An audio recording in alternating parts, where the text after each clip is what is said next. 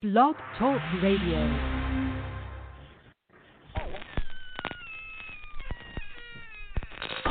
Ladies and gentlemen, boys and ghouls, step right up. Behind this curtain lies a ghastly concoction of delight, horror, fantasy, and terror. Your every wish is our command, your every whimsical desire brought to life. But I'm warning you, there's always a price. Welcome to the greatest show on earth!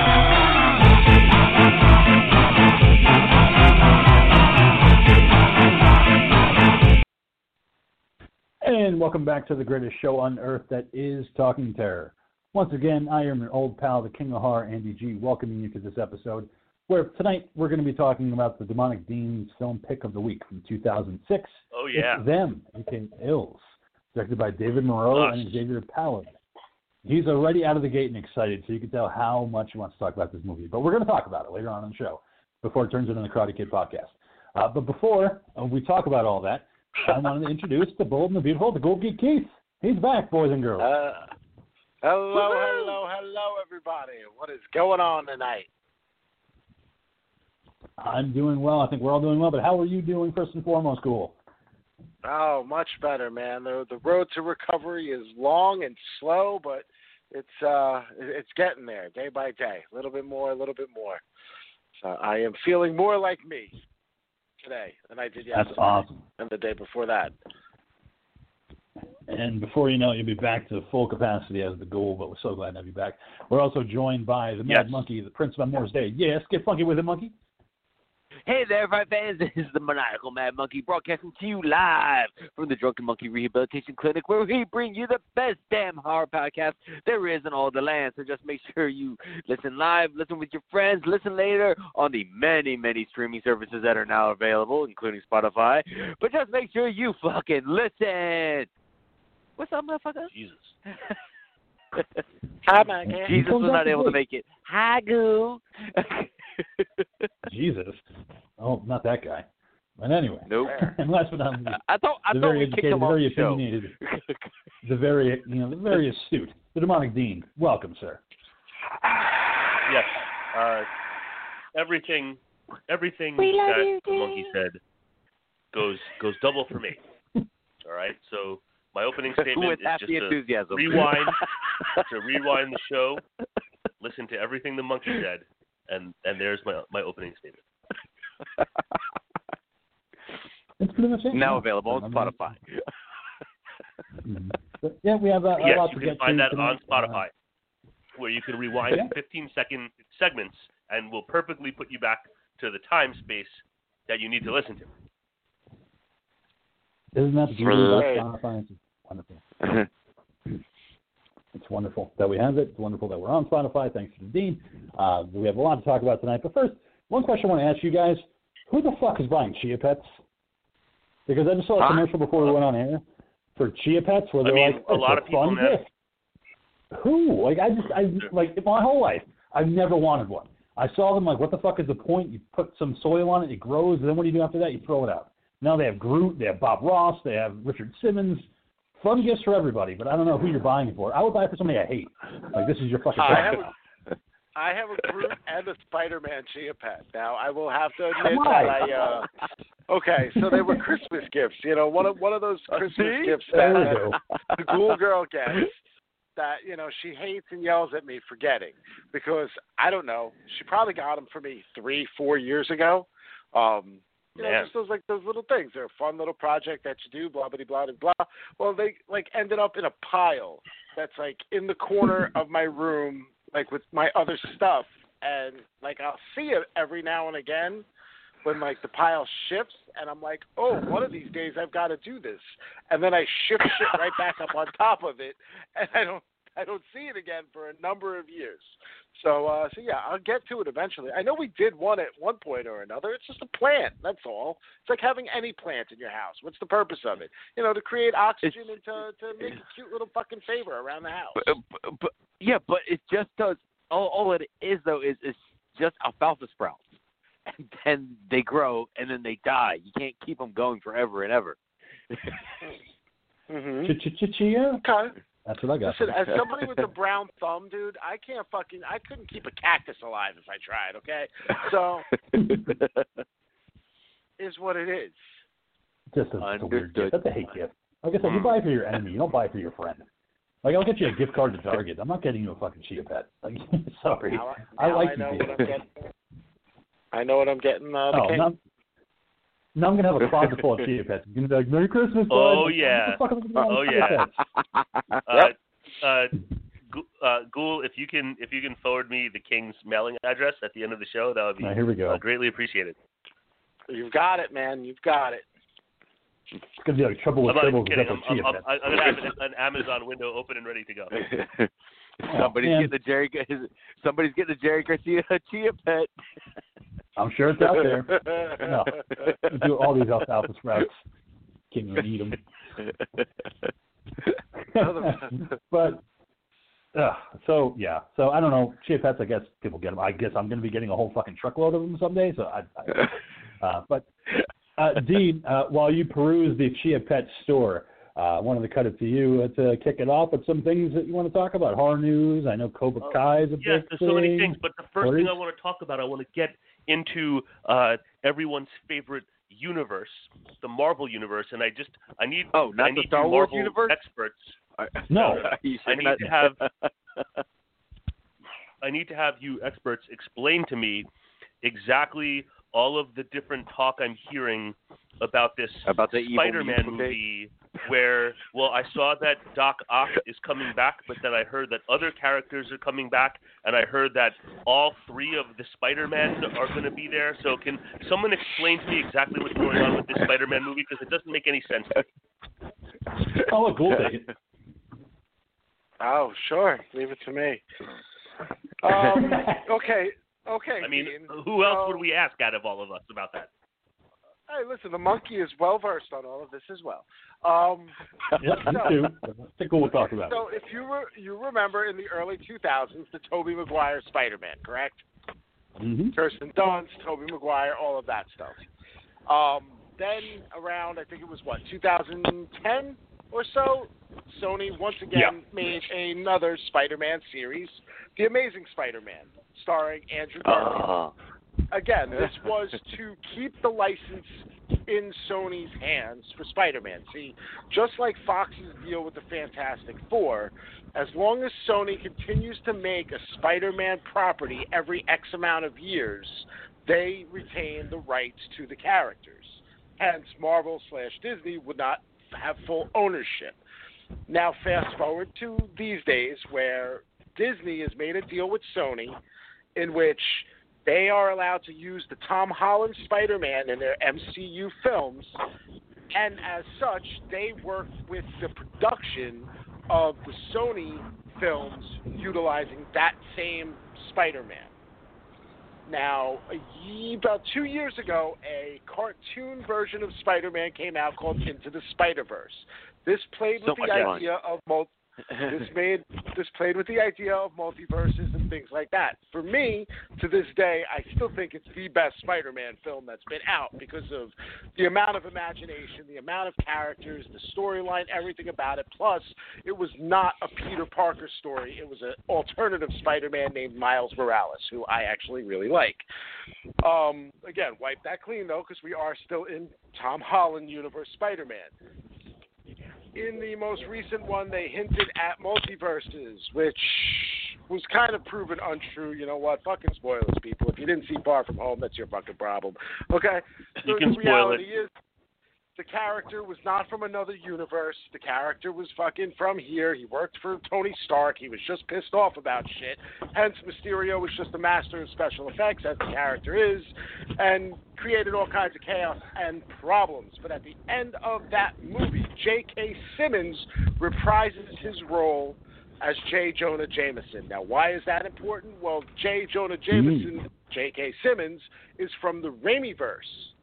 Now, that same character, but now played by the same actor. Yes, I feel like it was introducing this world as a bigger, grander place.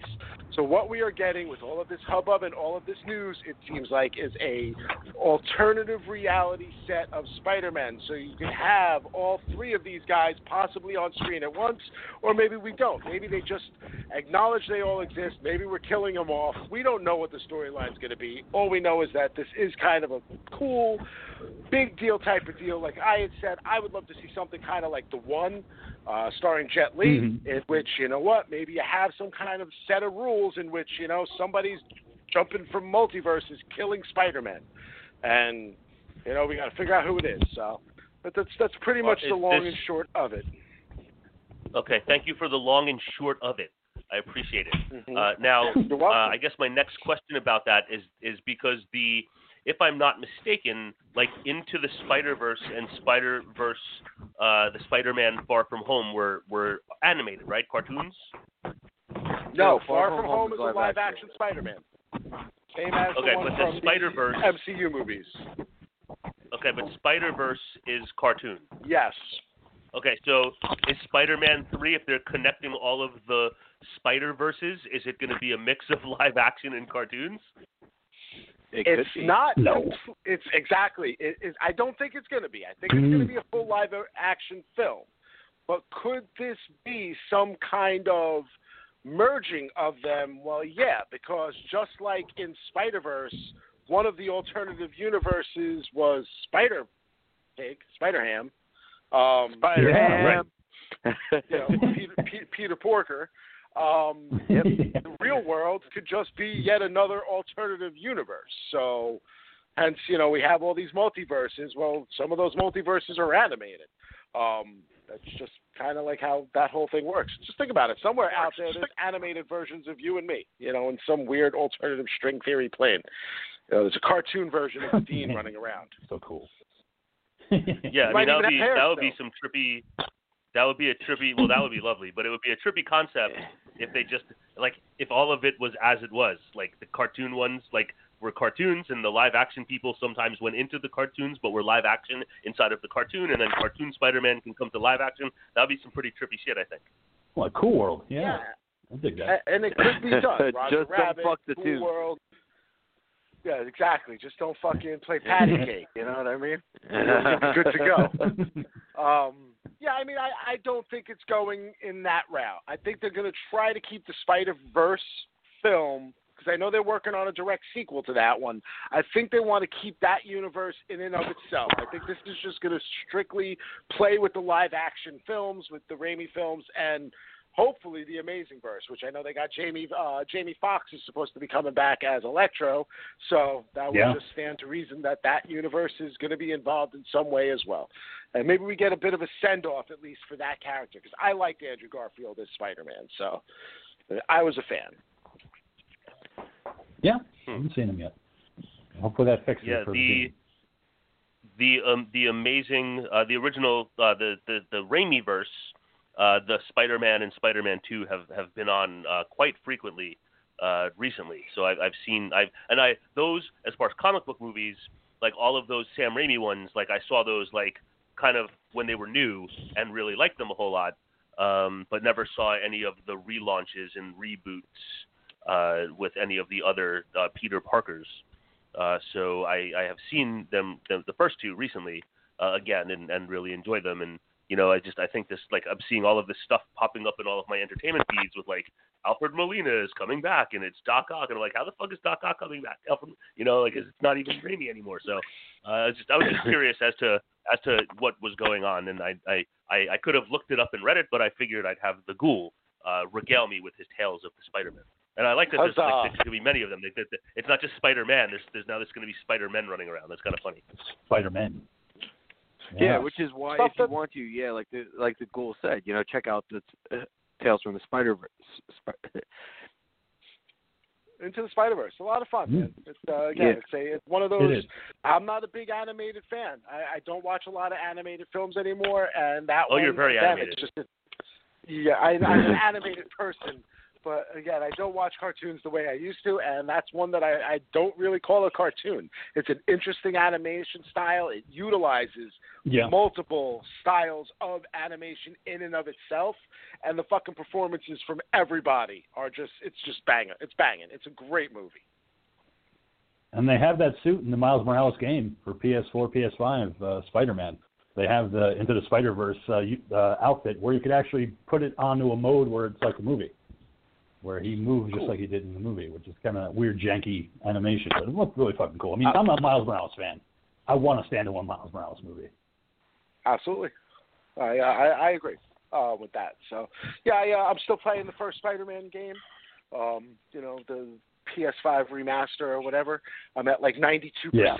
So story's almost done. I've got all the side shit that I'm doing. I've unlocked almost all the costumes. Yeah, there is one cool costume that you get from Spider-Man, which is like a Spider-Man animated from like the old 60s cartoon. The old comic strip. That's what it is.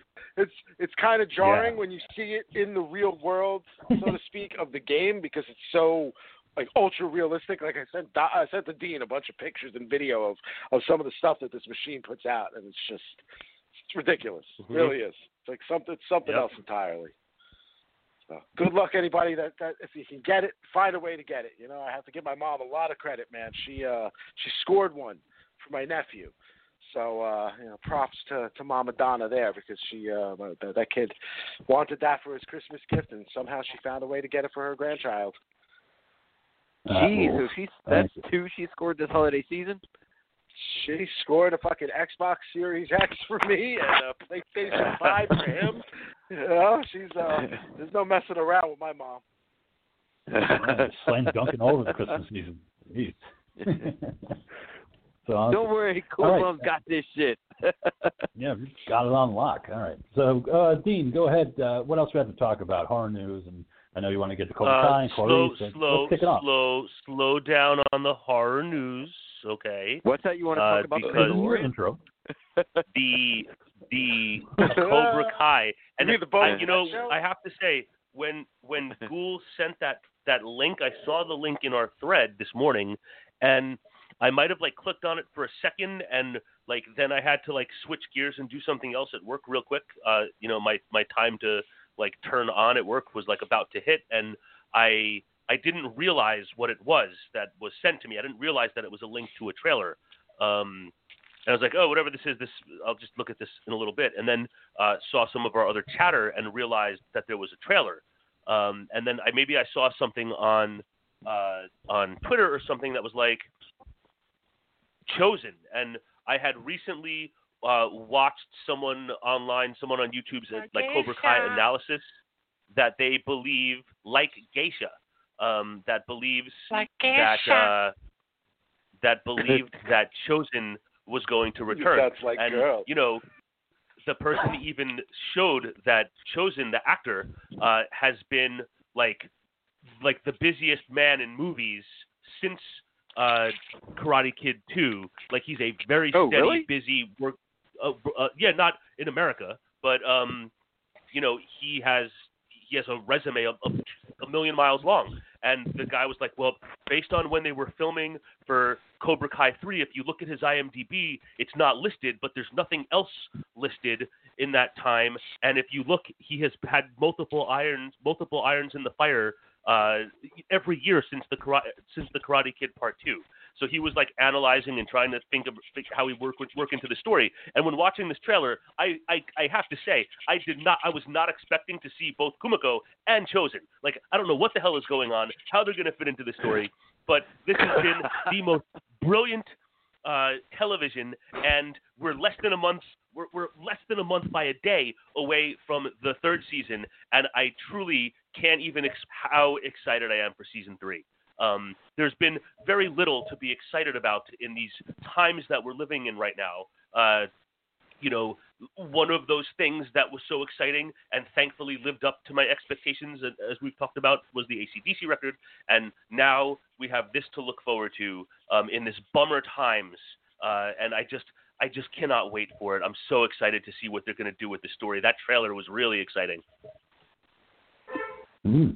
Oh, cool. What do you think about the third season trailer for Cobra Kai?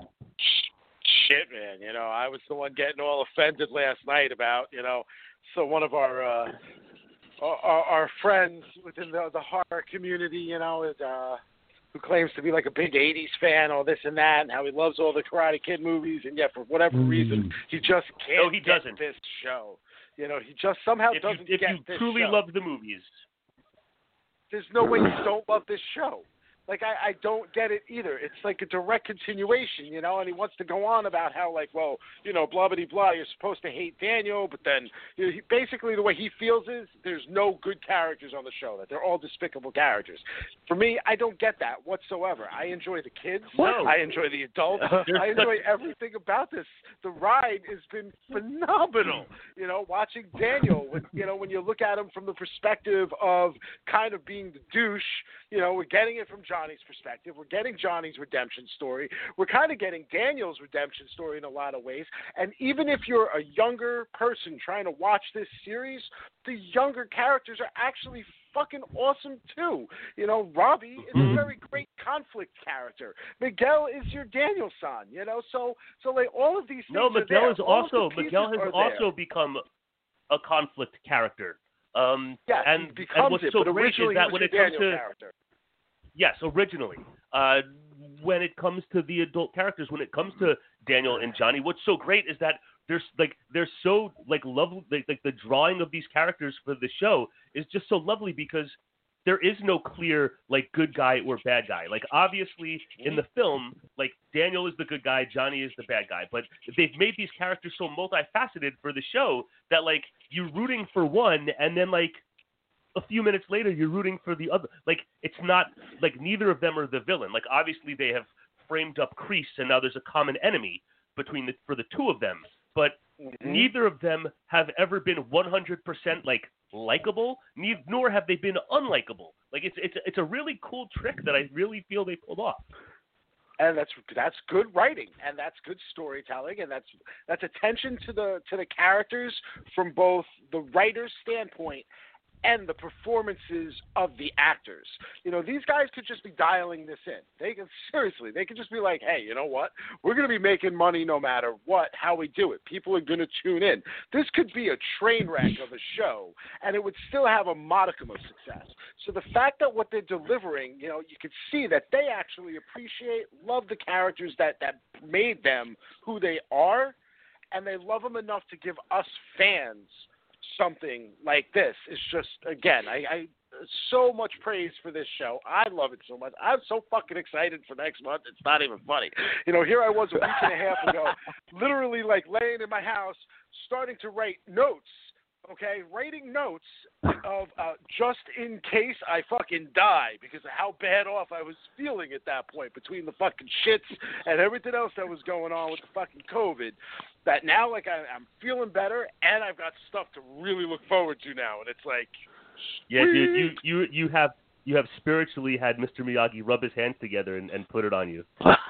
yeah, man, I got lucky yet again, you know. I'm having too many close brushes with this shit lately, you know, between my heart in 2019 and now this in 2020. I'm good. I need to fucking, be fully cleansed here and just have, a nice decade worth of fucking just no trouble, man. Give me, 10 to 15 years of no trouble, and I'll be a happy man. That's ambitious, but yeah, I'll take a year. Just give me a good year, nothing bad happening. 10? Man, yeah, I hope. But geez, fucking people sticking hey, metal shit in my goddamn fucking heart veins and fucking choking to death and fucking dying of fucking just COVID shit, you know, which is still going on and just getting worse for everybody. We're seeing the shit coming up now from the Thanksgiving holiday, and you know, with everything else going on right now, it's not going to get better soon enough, you know. And then to make it worse too, I guess they started doing some of these vaccines, and I guess people that have, now they're saying that people who are highly allergic to things probably shouldn't get it because Pfizer's vaccine seems to have some kind of major side effect, which is a problem. There are major allergic reactions to it. So it's an allergic reaction, but what my reading was that the people that had allergic reactions are people that were prone to allergic reactions, so much so that even they carried EpiPens on them on the regular, but still not a good look. Yeah. what exactly constitutes allergic reactions to things? I'm highly allergic to poison ivy. Like, where's that going to put me in the fucking thing? So I do not know. Did you have to ever, because of all of the time spent on the toilet, did you have to rub any salve on your butthole? No, thankfully, there was only one evening, and I'm guessing it was because it had to have been stomach acid, because I had definitely not eaten anything spicy. There was just one evening in which it hurt, and it hurt bad, and that was about it. And again, it was just after that was just misery of just whatever it was that was coming out of me. Sure thing, man. Don't get COVID. Okay, like I said last week, do yourselves a favor. Don't get fucking COVID. Okay, believe me. Wear masks, wear gloves, sanitize, all this shit. Mm-hmm. All right. So, Monkey, what did you think about Cobra Kai season 3 trailer? I was just stoked, man, just to see him come back, and like they said, it's getting picked up by Netflix now, so hopefully they have more money. Obviously, I'm thinking so because of the amount of people they're bringing in. It's just now, but the problem is now we're starting to get to a really, really huge cast, and they're still bringing more people in. And I just hope they keep the writing tight, and they're still giving everyone time to be able to tell their stories while we're still welcoming these new people into the family of the show.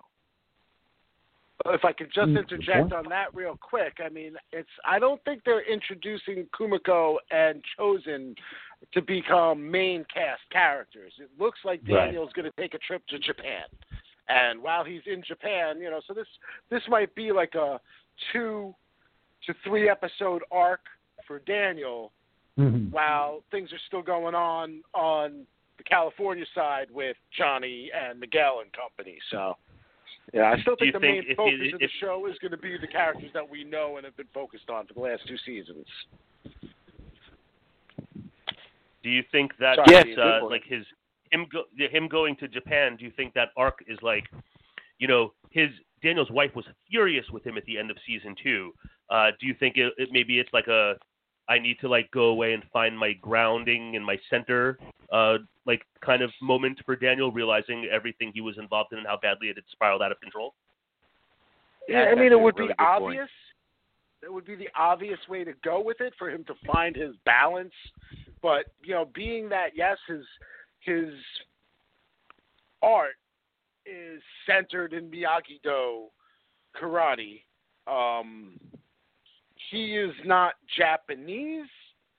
So, as a character, I feel like that would be kind of like a weird step for him to be like, well, I know I'm an Italian-American character from New Jersey originally, and I'm living in California now for the last 30 or so years. Well, but I'm going to go over to Japan now because, I'm going to appropriate their culture to be like a Japanese Miyagi man. What I mean? Hey, mac and cheese. But there's something that he might need to. If you think back to the teaser, when he said in the teaser, Mr. Miyagi wouldn't keep any secrets from me. Maybe there's something in that secret that draws him to go there. I think it's property. I think there's going to be some kind of. There's going to be a reason that Daniel has to go to Japan, whether it's Miyagi has some kind of love child, or. Maybe he secretly got married to Sato before they left, and maybe Sato passed, so now something else. Maybe he's going to collect that big freaking piece of wood that they were just chopping all the time. I don't know. Something will cause Daniel to go. I don't think he's just going to be going for the purpose of, recentering himself. I think that's something that's going to happen when he goes there. It'll be yet another... him finding balance, him making peace with yet another enemy. If he can make peace with Chosen, I don't think that Daniel is the one that needs to make peace with Chosen. I think it might be the other way around. Daniel did what he had to do. I don't think he walked away from that struggling because of his relationship with Chosen. I think Chosen, that character is ripe to be struggling with the choices that he has made. He is the one that has to live with the dishonor and the choices that he's made. And given that the actor who played Sato is dead, maybe there's something where he never got a chance to right his wrongs or repair things with his uncle, and it's something that he's been struggling with. And like, I'm truly hoping for some type of human drama along those lines. I don't want to see like chosen as an adversary once again. I think that's going to happen. Obviously, from the trailer, you kind of see what looks like them in a small dojo or whatever. So we may have almost like a Morpheus-Neo type of fight between the two of them. Maybe it's something short, which cool either way. But yeah, no, you know what? That makes a lot of sense. Not only does that make sense for Chosen to be looking for his his redemption here, but it also gives Daniel an arc of learning how to forgive. Which is something that we've seen him kind of have this issue. He can't let go of this rivalry with Johnny. He can't fucking just get over everything that happened with Johnny. Every time something comes up, he automatically blames Johnny for everything. So maybe this is part of Daniel's story, and maybe we're not going to immediately get that with Johnny, even though we see that they're going to have to work together at some point in this trailer. During the season, but maybe this is a step towards that. By him learning how to forgive the person that tried to kill him, maybe then he can learn to forgive the person who's just simply been his rival for all these years. Yeah. So anyway, lots of interesting stuff. And okay. And believe me, go ahead, Monkey, please. I would love to hear your thoughts. I was going to try to I was just going to say, like we said in seasons 1 and 2, that Johnny and Daniel seem so close to being, very good friends. It's there, the possibility, but then something always happens to where the friendship, the possibility for friendship is there, but also that bridge is really brittle, and they have to work on finding a common ground, which I think is what's, they found their mutual enemy there. And season 3, they're going to have to work together and possibly, like I said before, make a new style of blending the two. Well said, Monkey. What'd you think of the trailer, King? I thought it was great. A lot of good notes, like you were saying, just about the nostalgia factor and just kind of getting back into it, the team up of Danny and Johnny Lawrence. But to me, all I got to say is, listen, season 3 could be great. The only way I want it to end is if at the very end, Terry Silver shows up and goes, "The real challenge begins, Danny boy." Fuck yeah, do it. Well, I want that to happen. On that note, King, there's been a going back to the first season. There's been a long-standing rumor that Terry Silver maybe is Miguel's father. That's a possibility. And that is because what was the country that Miguel was from? Was it like El Salvador? Like where was he from? El Salvador, Colombia, something like that. So yes, whatever country, whatever he was like a drug lord or an oil baron or some shit.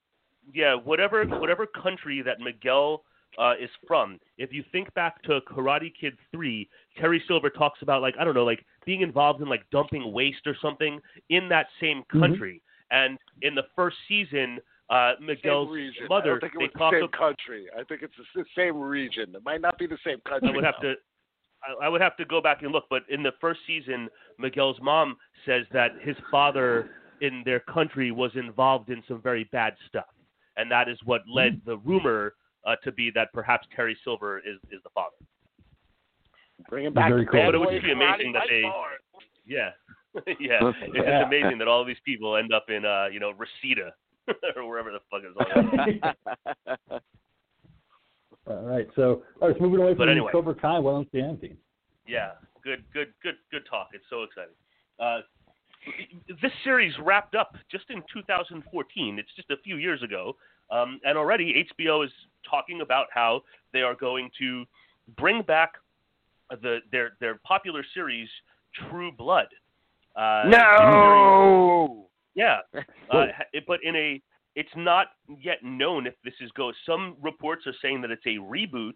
Other reports are saying that they're unsure if it's a reboot or a continuation. It's going to be executive produced by Roberto Aguirre Sacasa, who was the EP of Riverdale, and Joni O'Brien, who is the executive producer of Nosferatu. The original HBO series starred Anna Paquin, who you might know as Rogue from the X-Men series in the Marvel universe. She was also Trick or Treat. Yes, and it's not known if she is involved. It's not known what this exactly is, but apparently, 6 years on, HBO is bringing back True Blood, and maybe that's following the same guidelines as like what Showtime is doing with Dexter, but time will tell. But I saw that today and just thought it was interesting to note that True Blood is coming back in some fashion. I'm here for it, even though that show went off the rails. I might be wrong, but isn't True Blood based on like a book series? Yeah, I don't know. Yeah. Okay, so I read the first 3. Did the book series go past where they ended in the TV series? A little bit. Yeah, books are complicated. So they kind of veered off from the books like around season 5. Yeah. A lot. Well, the show also veered off the fucking path. Well, yeah, I mean, what I'm wondering is if maybe they're doing something along the lines of what we saw happen with the Vampire Diaries series, where that started as a series, and then you had the spin-off, which became the originals, and then when the originals ended and the Vampire Diaries ended, everything kind of fell into the new show called Legacies. So it's a continuation of kind of both of those 2 series. So maybe if they are going the route of continuation, it's just going to pick up some of the characters, or at least some of the relations of said characters to a newer series. Xavier School for Gifted Monsters. They wrapped it up pretty well. I love the originals, and I think Legacies is all right. It's nothing great, but it's not the original. That's for sure. That movie, that show. The diva loves Legacies, man. It's all right. It's not terrible, and the one twin is real cute. She's got one of those like pouty mouths, where she just always looks like if she's not smiling, she just always has that like downturned frown thing, and it's like you want to do naughty things to her face. But that being said, True Blood, I know the Cool Girl was a huge fan of. I actually, I've tried multiple times to start that series. I might get a couple of episodes in, and every time I'm just like, this just ain't for me.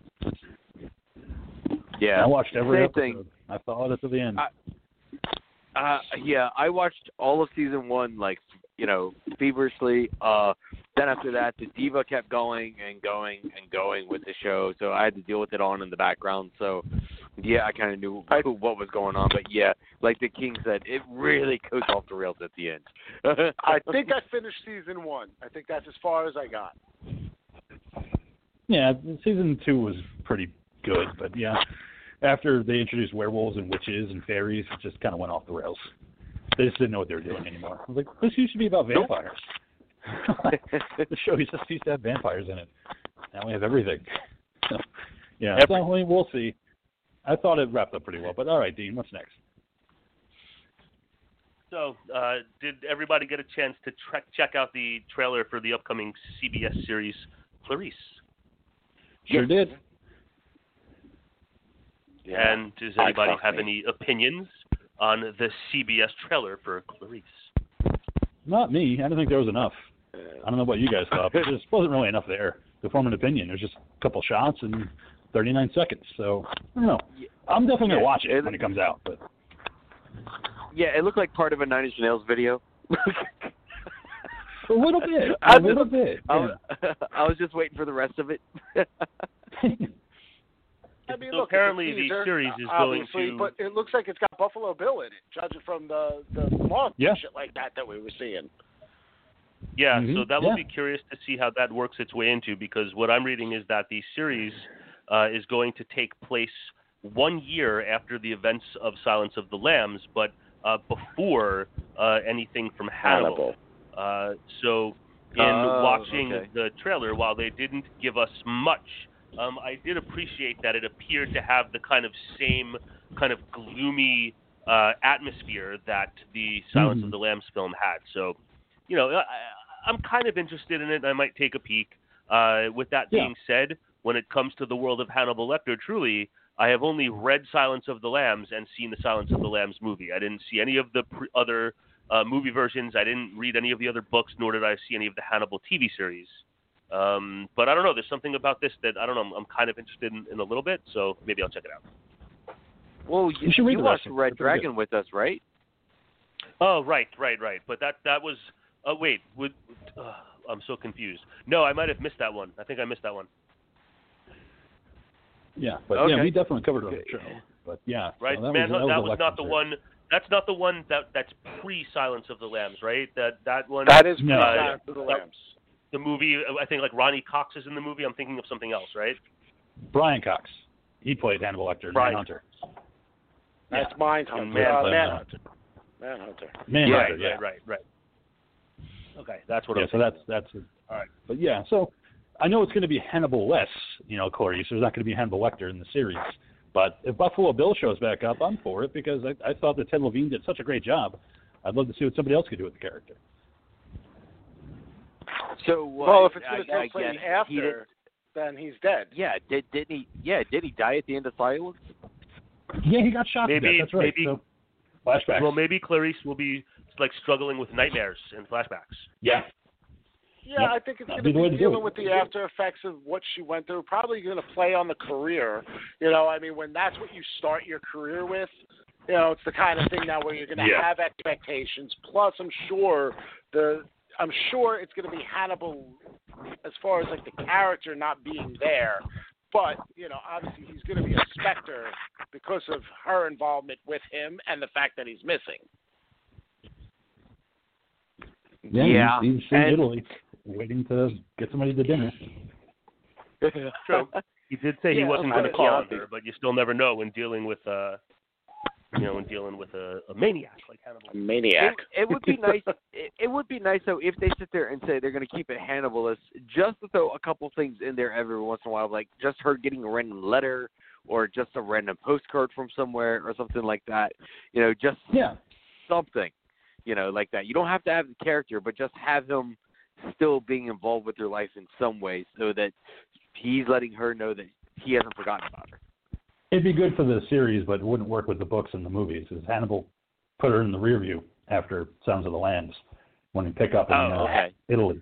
And Hannibal. I think the problem is if you actually start bringing in the idea of him writing letters or making phone calls and shit, the audience is going to eventually have this expectation that he's going to show up. Mm-hmm. I think, I think as far as him being involved, I think there's no direct connection to him. It's just more of her, her higher ups constantly feeling like she's going to have some way of getting to him. Like it'll just be something that gets brought up every now and again. Oh, okay. Good point. That would work that way. All right, Dean, what's next? Not necessarily a piece of horror news, but a piece of interesting news featuring someone that has been the star of several films that we've covered on this show. One of the King of Horror's personal favorites, that being Nicolas Cage. Hell yeah. He has signed on to be the host of an unscripted comedy series for Netflix that is going to be called The History of Swear Words. This show is being brought to us by Funny or Die and B17 Entertainment.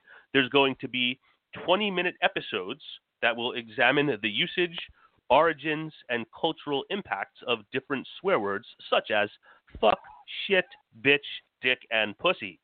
So if you want to see Nicolas Cage lead you on a journey to examine different swear words, Netflix will be the place to go. There is no word on when that will see the light of day, but that is an official statement of series going into production. I can't Plus, wait. on top of that, Nicolas Cage. To give Rage Cage, an unscripted role and just be like, here you go, just have at it. It's like, oh man. Today, boys and girls, we're going to be talking about the word fuck. It's a fucking great word, and we need to use it more fucking often, if you get what I mean. Episode 1. Yep. As much as I have a love for Nicolas Cage and a love for when he goes into his freakouts and all that, it's an acquired taste. There's only so much of it I can deal with, and there's only so many levels of it that I really enjoy. You know, when it works, so it's many great. levels. When it doesn't, it's like, yeah, you better fucking just turn this off. Yep. That's why 20 minutes is I agree, perfect. man. And there you have it. 20 minutes. Hit it and quit it. Get on out the door. Two would be episodes. I can never go just 20 minutes. That's the problem. Next. Well, the not King a problem of Horror. for me. Who are them? On the Talking Terror Facebook page has stated that he doesn't believe in any way that Jamie Lee Curtis is a scream queen. Apparently, MTV still does the MTV Movie Awards. Like, I have no fucking clue that was still fucking going on. You know, what does MTV have anything to do with the movies anymore? Or when did they ever? But they Pop gave culture, man. Jamie Lee Curtis. They gave Jamie Lee Curtis the greatest scream queen of all time award, and the king, his royal feathers were ruffled on Facebook, saying that Jamie Lee Curtis is no scream queen. No, I don't understand this statement. I would like to get the feelings of the ghoul and the monkey on their thoughts on Jamie Lee Curtis as a scream queen. Monkey, go ahead, for cool. Okay, I gotta agree with the king here, man. It's like she is awesome in horror movies. Like, she's done her bit. From doing her movie bits and then going around and supporting other people in the horror industry. She's been awesome, but she's not a scream queen. She doesn't scream in her roles. It's like she's great as a final girl, but no, she's not a scream queen. It's just no. And I'm sure the king, when he gets to it, he's going to have a whole list of actresses who are better at the actual role of scream queen, but it's just Jamie Lee Curtis, while very, very impactful, just is not, by definition, a scream queen. That's, yeah. Cool. What do you think? Wow. I couldn't disagree with either of you more on this one. All right. And this is coming from somebody who I'm sure the Dean can attest to. I'm a very literal person. I really am. Unfortunately, as much as I might have a weird sense of humor, there are plenty of things that go over my head due to the fact that I just kind of look at things very literally often. So the fact that you're saying it's because she doesn't scream in her movies is why she's not a scream queen just utterly baffles me. I look at a scream queen, it's not just about the fact that she can, quote unquote, literally yell from her lungs. It's about her impact on the industry itself, which in this case, being how many horror films she was a part of, how many impactful and important horror films she was a part of. I think she absolutely is a scream queen. It's not that she goes, ah! She's part of what has made us scared over the years. You can't, she's synonymous with horror films. Most people know Jamie Lee Curtis from Halloween, so I can't see it any other way. So I think 100% she is a scream queen. They got it right. And yeah, I'm with you on the relevance of MTV. I don't know what MTV shows anymore besides Teen Mom Repeats and The Jersey Shore and shit like that. I don't know if they do anything with movies anymore. Obviously, I guess they still do the MTV Movie Awards because it's a moneymaker. I guess it gets the teens to tune in. Well, Dean, how about you give your opinion and then let's get to the king because he's the one that is royal feathers. I'm more lined up with the ghoul on this one. It's just one. Jamie Lee Curtis, obviously got her career started featuring in several horror movies to varying degrees of quality, including one that arguably is the greatest horror movie of all time, and if not the greatest, certainly one that belongs. If there was a Mount Rushmore and you had to pick 4 horror movies, Halloween should be on that fucking mountain. Aside from that, while in I guess the mid stages of her career, she did kind of drift off of horror and was in a more mainstream variety. with her career, she also has found her way back to it. One with H2O, and then her brief appearance in Resurrection. But like even now, 40 years later, is starring in a trilogy of very successful, and we can debate the merits of the movies, whatever, but box office success, a $250 million box office, 40 years later. So she's still doing it. So yes, I am of the mind that Jamie Lee Curtis, as far as female performers in the horror genre, like she's the fucking queen. So that's my thoughts. I know the King vastly feels differently. I do. Your turn. Okay, well, it's not the fact that she doesn't scream in her movies. So I kind of disagree with the monkey on that one. For me, she stumbled into Halloween, 1978. She wasn't the first choice for John Carpenter. He wanted Anne Lockhart, which is June Lockhart's daughter, to play the role. And Deborah Hill was the one that said it would be great if we bring in Jamie Lee Curtis. She's the daughter of Janet Leigh from Psycho. It could be good for ticket sales. It could be good for this movie. So he reluctantly said yes, and she did her part in the movie.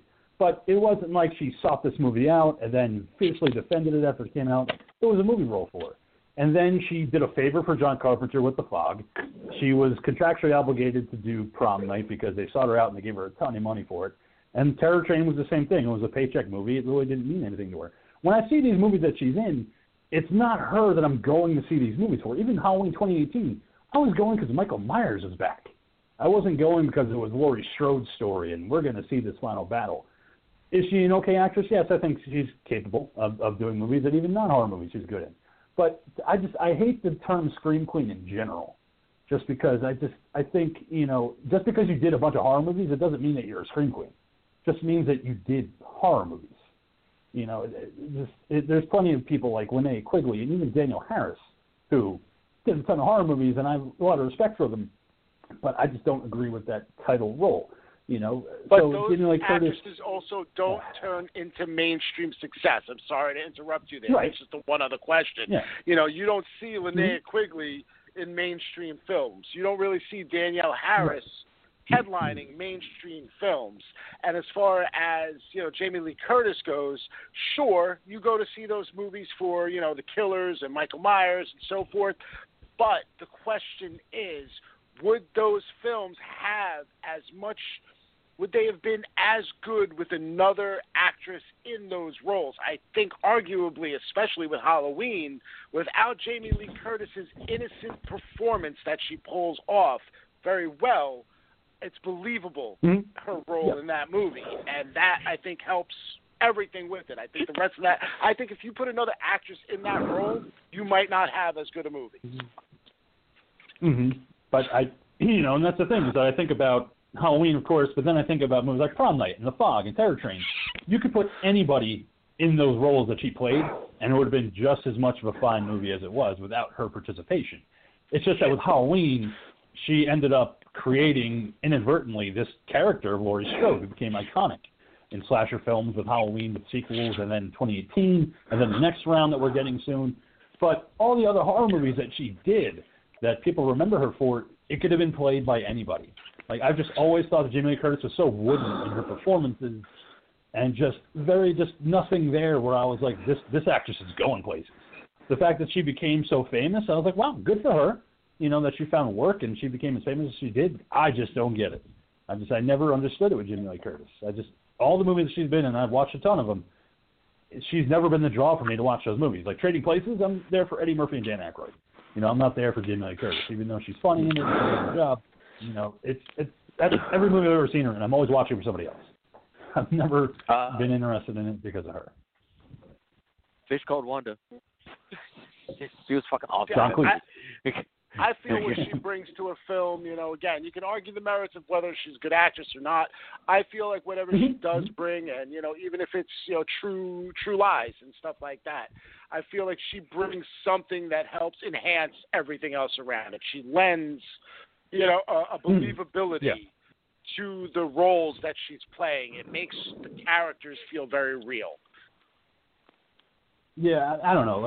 I won't give it away that she's not iconic and that she's not memorable and she's been in a ton of these movies. But even in 1996, when Scream came out, And they had that scene with Randy, and he's going over all these movies, Jamie Lee Curtis, and he goes, she's the scream queen. I was like, shut up, Randy. She's not. She's a horror actress that hit mainstream success. I don't know. I think that term scream queen needs to be obliterated. I just hate when people use it because I think they're just actresses in decent movies and deserve the respect, that they deserve because they did these movies. But, if you want to, I don't know. I don't know. Well, that's like you also have a hard on masters of horror. Like you don't like that either. Somebody's a master of horror. I hate it. Yeah. There's no such thing. They directed movies that became iconic. So being a king of horror is better than being a master of horror? No, not at all. Because king of horror just means I've watched a bunch of horror movies I have in my life, and that's why I am that way. Because I know a bunch of vastly useless knowledge that's never going to get me anywhere in life. So that's why. I'm the Triple H of horror movies. I'm the king of kings. And there you have it. Play the game. Ladies and gentlemen, I give you the king of horror, of talking terror. It's a useless title. Means nothing. Does not like scream queens. Does not like scream queens or masters of horror. Were you infuriated by that Showtime series, Masters of Horror, of the title? I laughed at the title. It was stupid, because they had another show called Fear Itself that I thought was better than Masters of Horror, where it was other horror directors directing for television. Like Masters of Horror, get over yourselves. You're great horror directors, but no such thing as a master of anything. Because there's been a lot of shitty movies that you guys have done. Come on, Wes Craven, you did Deadly Friend. You're a master. Rest in peace, but still. I like Deadly Friend. I know, but I like Deadly Friend too. It's not mastery. I have here's an interesting fact you might not have known, but back in the high school days, the Ghoul was on the high school debate team, and he was the lead debater. He was a master. He was the master debater. He was a master debater. Ooh, look at that. The master debater. Coming soon to Marvel.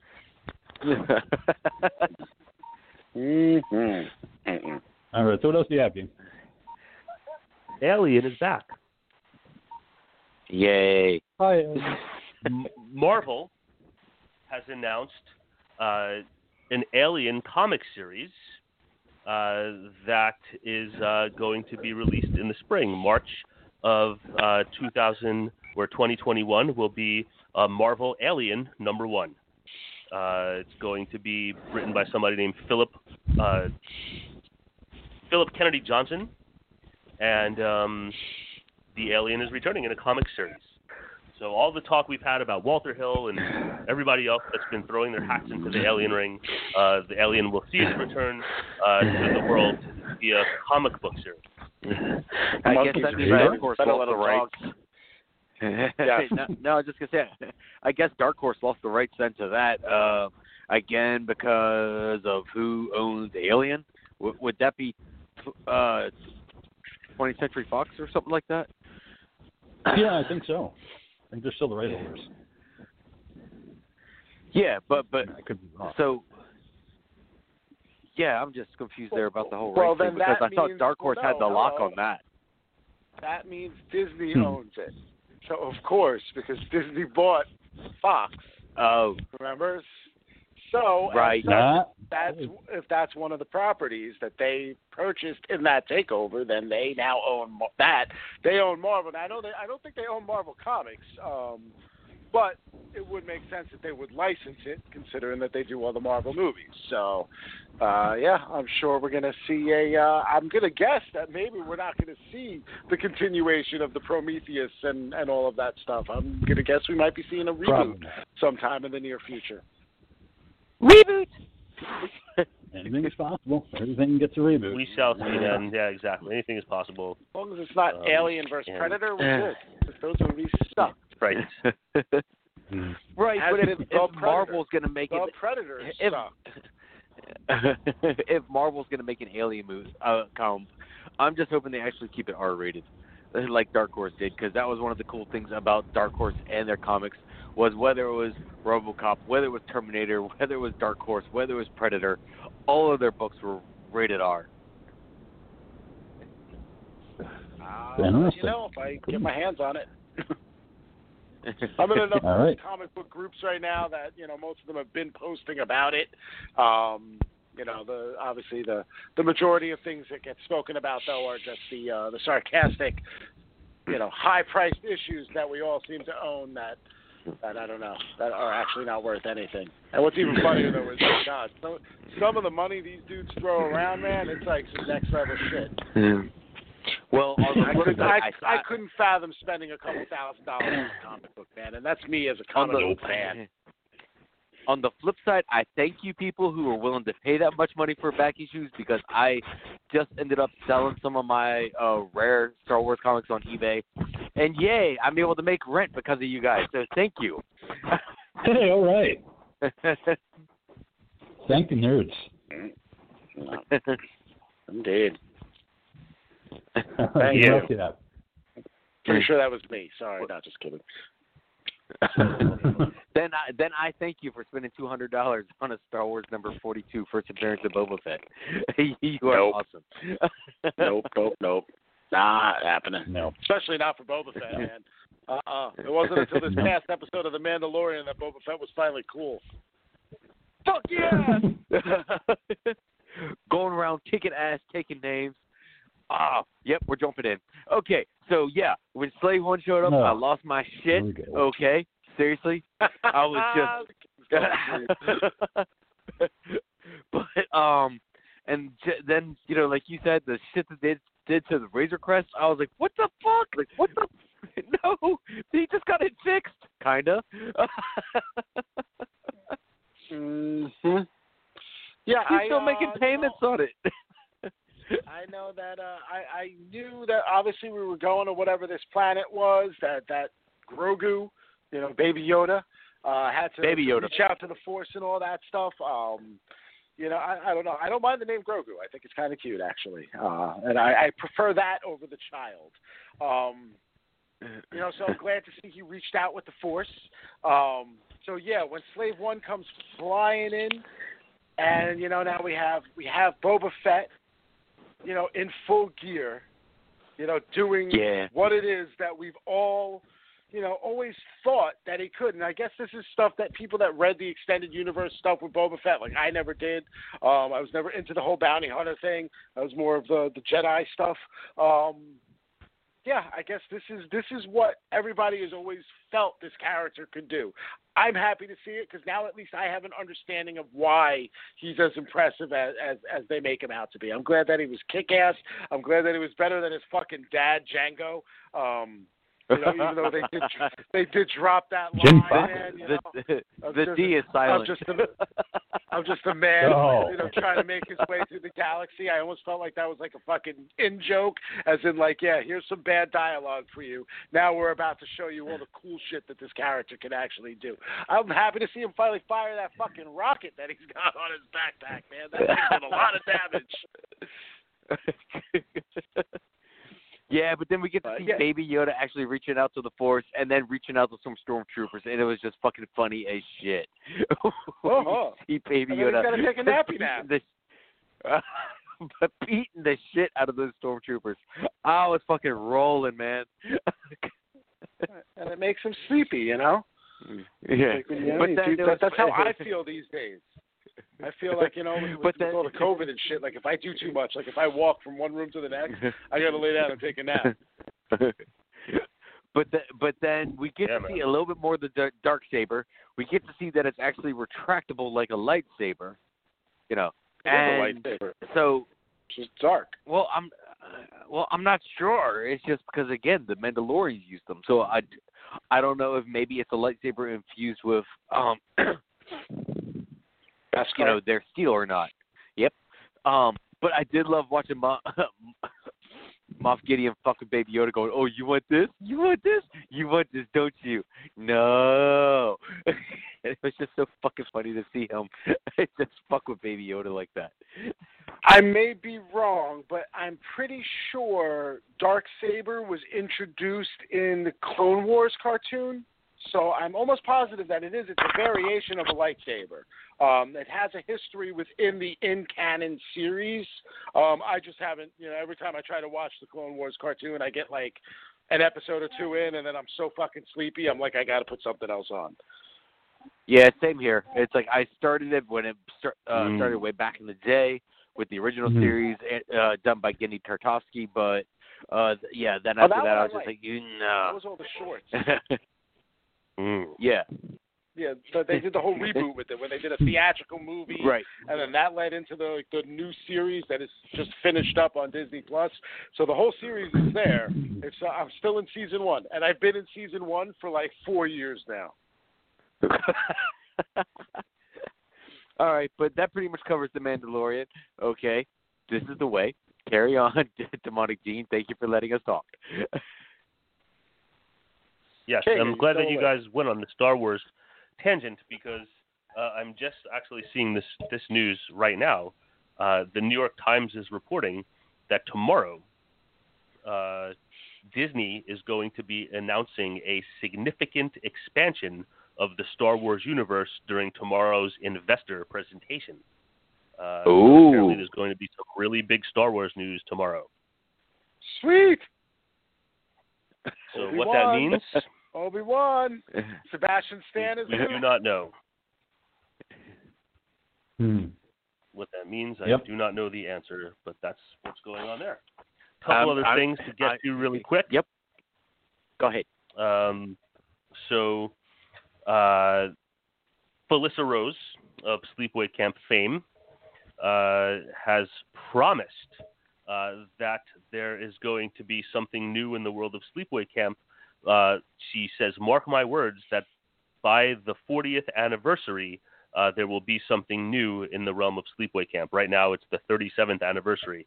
The last time there's been any talk, apparently 7 years ago, Robert Hitlick, the writer and director of Sleepaway Camp, had said that he and Felissa had been working on rebooting the Sleepaway Camp mythos in some type of modern setting.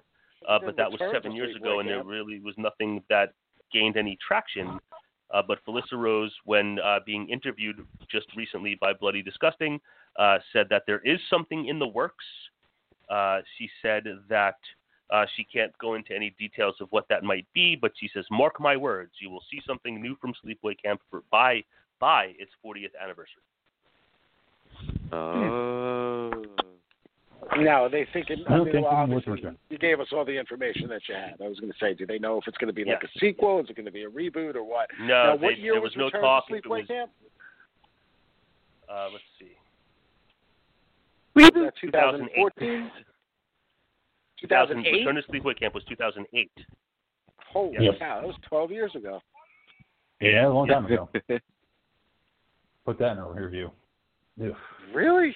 Yeah, they said last time. They said yes. I'm looking at it right now, and in this interview, it said that it was 7 years ago, which would be 2013, the last time that Robert Hiltzik was talking about something new, but nothing has come from that thus far.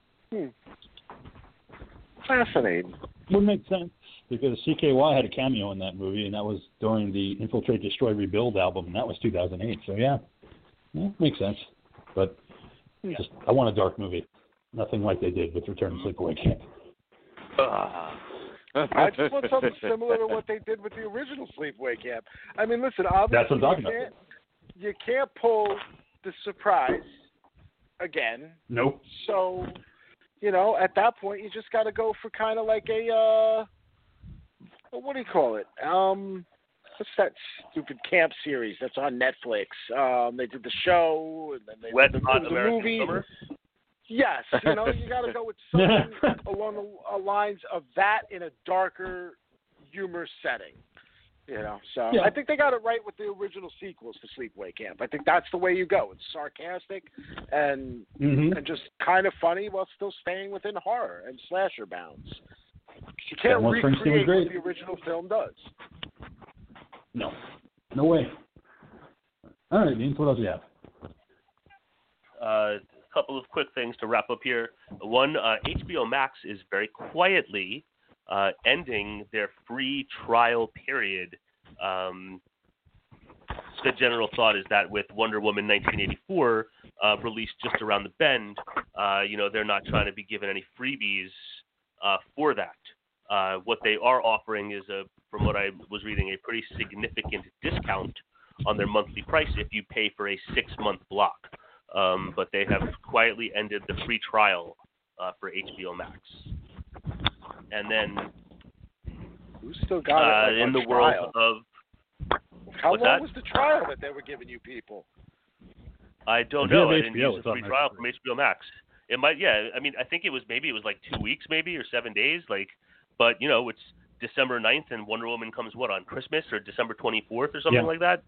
So, they want to wrap that up and not have people watching that for free. You want to see it? You got to pay. You got to pay the piper. Oh, in other words, they're eliminating the free trial completely, as in it's not even going to be available anymore. Yes, they are eliminating unless you're the free an trial. HBO member. Gotcha. So, yeah.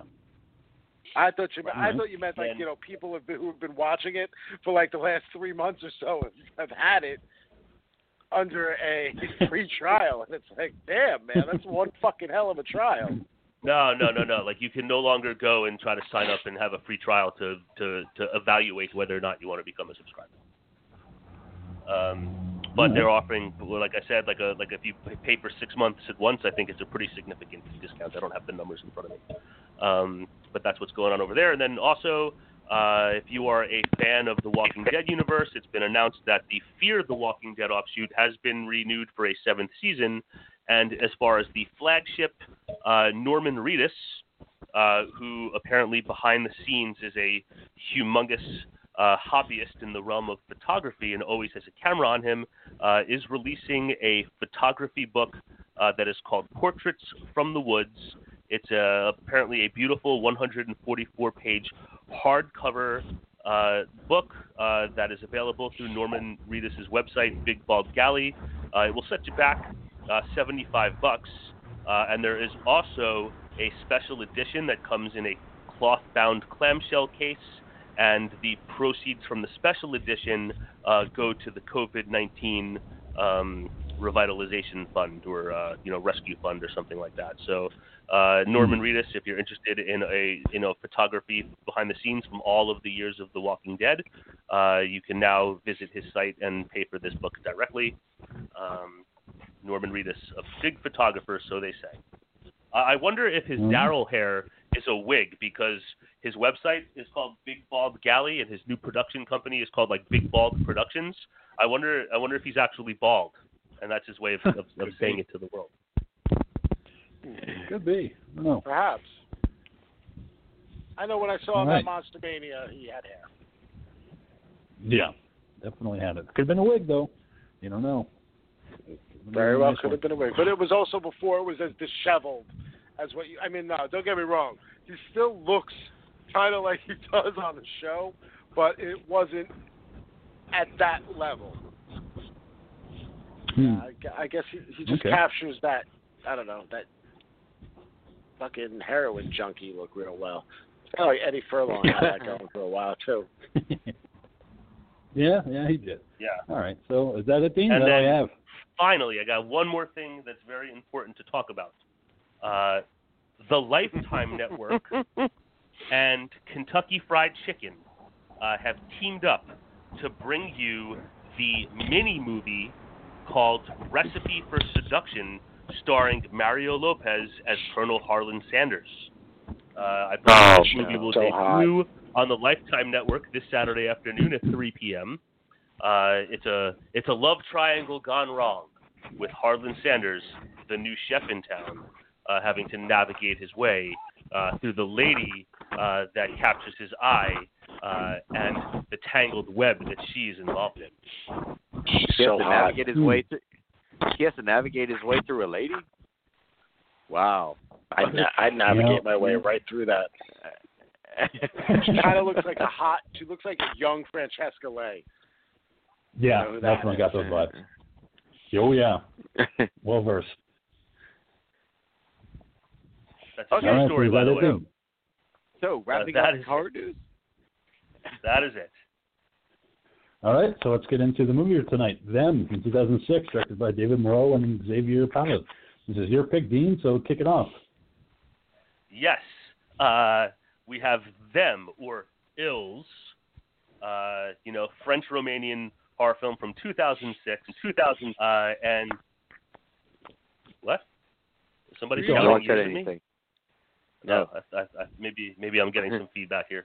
But anyway, 2006 French-Romanian horror film. We have a couple at their home in the rural French countryside, and they're being invaded by unseen forces, and have to rely on the depths of their courage to survive the night. Apparently, this is based on true events, but this is the film Them, a very short watch, clocking in at 74 minutes. 74 minutes of terror and suspense, as only the French-Romanians can bring to you. Not French-Romanian. Only 74 minutes. Places. Yeah, as long as different. Romania and France are two different locations. That's Xavier, different countries. Moreau. Yeah, two different locations, but yeah. And what do you think about the movie, Dean? I mean, it was completely fucking ridiculous. I found that there were some suspenseful moments I found, but I found this story to be one completely implausible, especially once you figure out what exactly is going on and who is behind all of this. It's completely implausible, completely unrealistic, makes zero sense. I felt that the two main characters, Lucas and Clem, played their roles adequately. This was just silly. I'm curious to hear what all of you have to say about this one. Okay, so cool. What do you think about Them? I mean, this is The Strangers. We saw this movie. With Scott Speedman and Liv Tyler. Mm-hmm. That being said, I mean, look, based on a true story, based on true events, I wouldn't go that far. I mean, look, it's based on a supposed true story of two Austrian people that disappeared in the Czech Republic, and supposedly they were killed by three teenagers, and the whole evidence. They wouldn't play for me line came up. There is no evidence for it. There's nothing on that at all. So it's one of those weird ones, this movie was all right. It was, I don't know, it was a bit of a mess. I'm glad it was only 74 minutes, but I'll be honest, it felt a hell of a lot longer than that. Mm-hmm. Monkey, what'd you think about Them? Another home invasion movie with no budget, no cameras, no lights.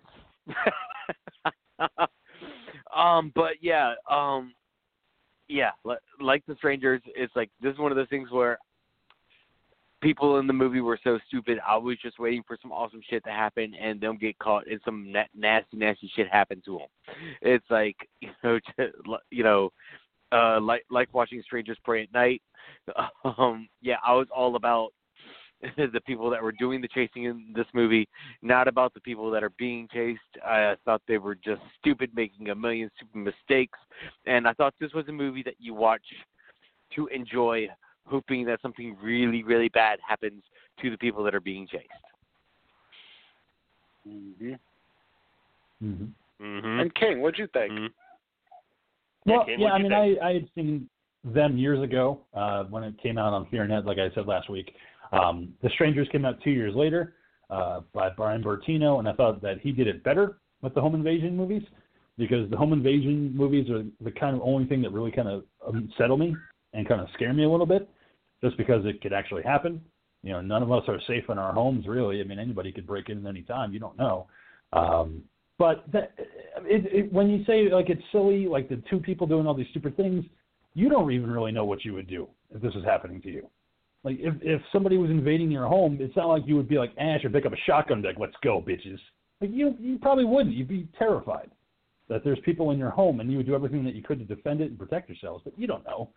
So that's why with Clementine and Lucas, throughout the duration of the film, I bought it that it was a realistic standpoint, what two people would do when there's unknown entities breaking into their home and trying to kill them. And, yeah, the runtime being so short, it worked because there's just not a lot of story. You know, the biggest thing is that the attackers are who they are and that they're children, that they're not adults, you know, and they're kids playing with noisemakers and trying to terrify people. You know, even in the opening with the mother and daughter in the car, like, you don't really know what it is. You don't know how many of them there are. You don't know if there's a group. You don't know if there's one. But you just know that they know how to get shit done. You know, they know how to terrify and they know how to kill, and they're not afraid to do it. And that's what I thought I enjoyed the most about it. Like, they are not afraid to murder.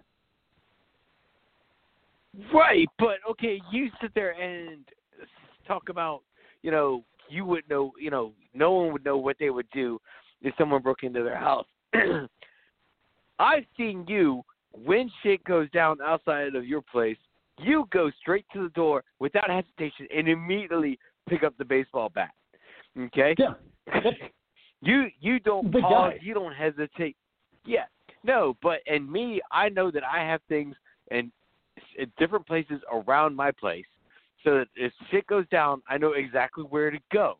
All right? If I can't get to that place, there's another place I can go. If I can't get to that one, there's another place I can go. All right? These people were scrambling around the entire movie. Like, it took them, like, you know, an hour until they picked up their first weapon. You know, and, like, seriously, it's just, when you're in that situation, especially if you're a guy protecting your woman, okay, you find something, anything, to pick up to beat somebody the living hell out of with. All right? Well, and that, yeah. It's just, yeah, and I will say to that point, I agree. But there's that one point when they wake up and things are going down. At one point when Lucas has the upper hand of one of the teenagers and he has the fire poker in his hand, that's where, like, when I was talking about with Splice, with the ghoul not that long ago, when you have the assailant on the ground, you don't stop hitting. You don't stop bashing until there's nothing left but a pile of blood on the ground. You know, just go, well, that's fine. Like, that's enough. Like, I think they've had enough. I'm just going to go try to find my wife now. No, you keep going. You don't stop. Yeah. Like, yeah, you don't stop until your fist is hitting the floor. Mm-hmm. Well, see, for me, though, that's why I do appreciate with certain home invasion films. I like the ones that immediately, completely remove the male character from the equation. Yeah. You know, I like when they do that. You get, you know, with a good female lead being the damsel in distress, you know, because, again, the automatic societal idea, like you guys are all talking this and that, and, you know, like the monkey said, to a degree, nobody really knows what they're going to do. That's the whole fight or flight thing. You know, some people run, some people fight. I know for me and the Ghoul Girl, we actually have things stashed in specific locations throughout the house so that if anything was to ever happen, we've got specific weapons in places that nobody would even fucking think to look, because that's just the kind of people we are. We protect our own. Yeah, that same here. You know, so coming here, no, you're not getting away unscathed. I can tell you that much. But, again, in a film standpoint, like I said, I enjoy it when they find some way to completely take the guy out of the equation, whether it's through a horrendous injury or through death. You know, I just think of things like The Hills Have Eyes, you know, with the remake, when you see the father character who was supposed to be the big, tough, fucking burly guy. He's an ex-cop, and he's guns and all this and that, and then he's just the shit kicked out of him, and he's tied up to that fucking post and lit on fire. You're like, holy fuck, man, these girls are in trouble now, because all they're stuck with is the little kid and the pansy-ass husband, boyfriend, whatever it was. I think it was a husband. But, I mean, that ended up being enough. And they try to do it here in this movie, where Lucas gets injured, you know, with the glass shard through the thigh. You know, I mean, it was such a weak thing. I mean, I would rather something worse happen to him, to incapacitate him, because they had the thing where, and that's what fucking completely lost me, is when they get to the fence and he can't climb over, so he tells her just to go. Just go get help. You know, I'm going to hide in the bushes. So she runs off and she finds the car that the attackers had taken earlier in the movie. And then he runs to the other side of the fence and sees it driving away as well. So how the fuck did you get there? You couldn't climb over the fence. So how are you in the road when the car is driving off? I rewound it. I'm trying to figure that out. Well, because the fence eventually ends. It's got to end for the driveway. Yeah, that's true. Did you notice though when he went out of the house to approach the car for the first time before it took off? Did you notice the blatant rip-off of some of the pieces from the Halloween soundtrack? No. As he approached the car, there was that bump. Like there was some other music, but it was so clear. Like as I was watching, it was like, oh my god, that's totally the fucking Halloween music, without question. Yeah, I didn't notice that. That's weird. I'll have to go back and rewind that too. Yeah, now that I didn't think about it when it happened, but now that you're saying it, I actually know exactly what you were talking about. Yeah, I'm gonna pull up the exact minute, so you don't have to waste your fucking time trying to watch this shit again. But yeah, we have this, like you said, the big ass house. The thing isn't furnished, for some reason, not furnished at all. But they have an attic full of shit. Big houses are like that, dude. I go into big houses all the time, man. When I worked in Little Silver, New Jersey, where again talking about like a big area code, big zip code area, not area code, zip code. Some of the houses in like that Little Silver, Rumson, North, that Middletown area there. Like you go into these gigantic homes, and the reason why they don't look like they're furnished is because they're so big. There's just a lot of empty space. It's the kind of empty space that we can't even fathom having because we never have. Yeah. I mean, they had a huge outdoor greenhouse that he was just typing his novel in. He's just hanging out when she pulls up. No, he wasn't. No. He was playing Windows 95 pinball. I used to play that all the fucking time back in the day. Yeah, I know, because he was slacking off. I'm just going to interject real quick. If you wanted to see what I was talking about with the music, legitimately, you go exactly to the 30-minute mark and play it from the 30-minute mark for the next minute, and it's so apparent. Might be an homage. Okay. Might be them doing that for that. But yeah, I mean, he is trying to write. I mean, his writer's mind never turns off. Even when he's trying to be sexy. I mean, you have an opening kill in which he's choking somebody out, just like in Halloween. So I think that's it's if it is an homage, it's an obvious one. I don't think they were trying to ape it in any way. Yeah. No, but while we have all the home invasion going on, I just wish they teased with us a little bit more here and just moved things around quicker or done something add another couple actors or actresses into the home invasion. You need more people. Maybe they were having company. Yeah. I was going to say, they happen to be having company that night or something like that, and then this goes down. Then we could... Your Next did that very well. Your Next did that. Yeah. Multiple people in the house. It makes everything move better because it's, again, when you only have these two people, the strength of their performances is what this entire film hinges on.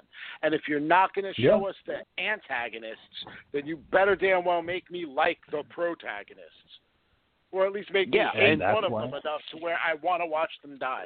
In this case here, I couldn't care less what happened to either of these people. Yeah. Yeah, it's just how much do we have to see Clem run in this movie? It's just, I think, you said, King, this movie running time was 76 minutes or something like that. Yeah, and I think we spent 30 of it watching Clem run around the entire movie. A good portion. By herself. Yeah. And it's all like the Gula just said. It's the strength of your characters. The Strangers from 2008, just two people, Liv Tyler and Scott Speedman. And Scott Speedman was incapacitated at one point for a long period of time. It's a great movie. I hate that movie. The Strangers. The Strangers. But I hated the characters, which is what I think they wanted you to do. You were supposed to dislike them because they were a couple that was trying to break up. Yeah, yep. That was the whole impetus of them being at that house. Yeah. Yeah, and I think they did the same thing in Strangers Pray at Night, where they made the characters so dislikable and stupid that, again, you were rooting for the killers. And I don't know if they were doing that in this movie, but by the end of this movie, I just wanted them to get fucking caught and dispatched or something because I just wanted something to happen. Yeah. I also feel like, and again, I know we're going to jump all over the place with this one, but, I feel like they kind of watched the movie Hostel, and you had the gang of kids in Hostel, and somebody was like, hey, I have an idea. That would have been around, maybe a year before this one? 2 years before this, Hostel? Yeah, that was 2005. Yeah, 2005, I believe, was first Hostel. Yeah, and it could have been. I mean, that's what I liked about this movie is the fact that they're children. They're not adults. They're just fucking with them constantly. Like when they're in the sewers finally, which Romania has the most awesomest sewers I've ever seen, where it's like, man, it's fucking great down here. I'd fucking hang out down here. Like I'd be in one of those rooms fucking getting drunk and listening to like Dexter's Midnight Runners all night. Drinking wine and eating baguettes. Like, baguettes? Did you say baguettes? You want to be baguettes? Because I can get some in France to go to Romania. And yeah, Dexter's Midnight Runners. Come on, Eileen, man. It's a hit.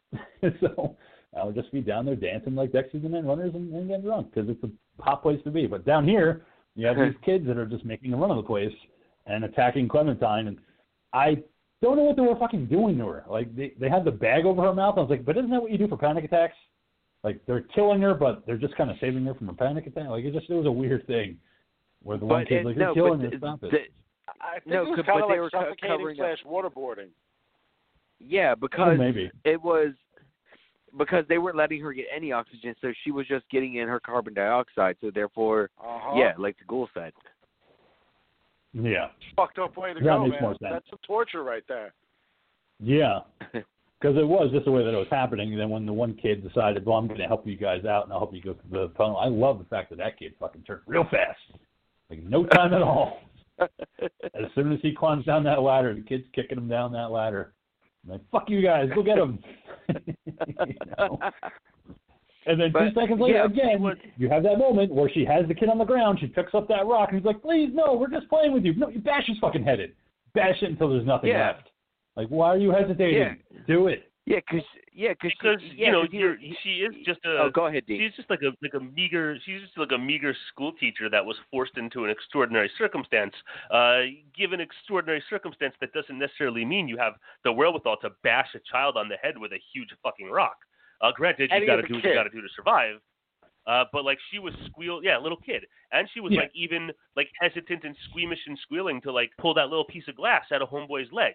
The issues that I had once we got into this whole sequence is that, all right, we had the opening scene with the teenage girl and her mother, and like the mother disappeared and the girl was killed in the car, and we saw Clem like seeing the vehicle being taken away. Ronnie loves Mambo. Seeing the vehicle being taken away. And we don't know if from the film we're not given any information if this has been like an ongoing situation of killings and disappearances, or if that with the minivan was a one-time thing, and then she turns the corner and is home. So I guess my question is, like, why now, and how does this collection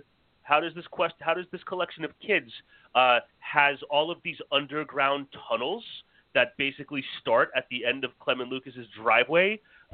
They know all the land, and they have mastered the sewer system, and they know all of it. There was pieces like that just didn't make any sense. Especially because they come out and they just la-di-da-di-da, like go get on the bus and go away. Because they're teenage Romanian Ninja Turtles. So hold on. I found out, right? I did some research into this. And it turns out in Romania and in France, the same people that designed the sewer system in Astoria, Washington, are the ones that designed the sewer system there. Okay. Sorry, that went way over your guys' head. Never mind. I'm not repeating all that. No. What about what is the story? It was a Goonies joke, for God's sake. God. Oh. Yeah, completely over my head with that one. That's a thinker. I mean, good on you for that. But, that was a thinking one. So I was thinking, sorry, I was taking that too literally, Ghoul. Sorry, it went over my head. Me too. Yeah. Think about it. I was like, is that real? Movies with kids in sewers. Yeah. But that's just the point. Like, they probably play down in those sewers. I mean, they probably hang out down there. They do whatever. So they know that these sewer systems exist. So when they go down there to take care of Clementine and Lucas, they already know.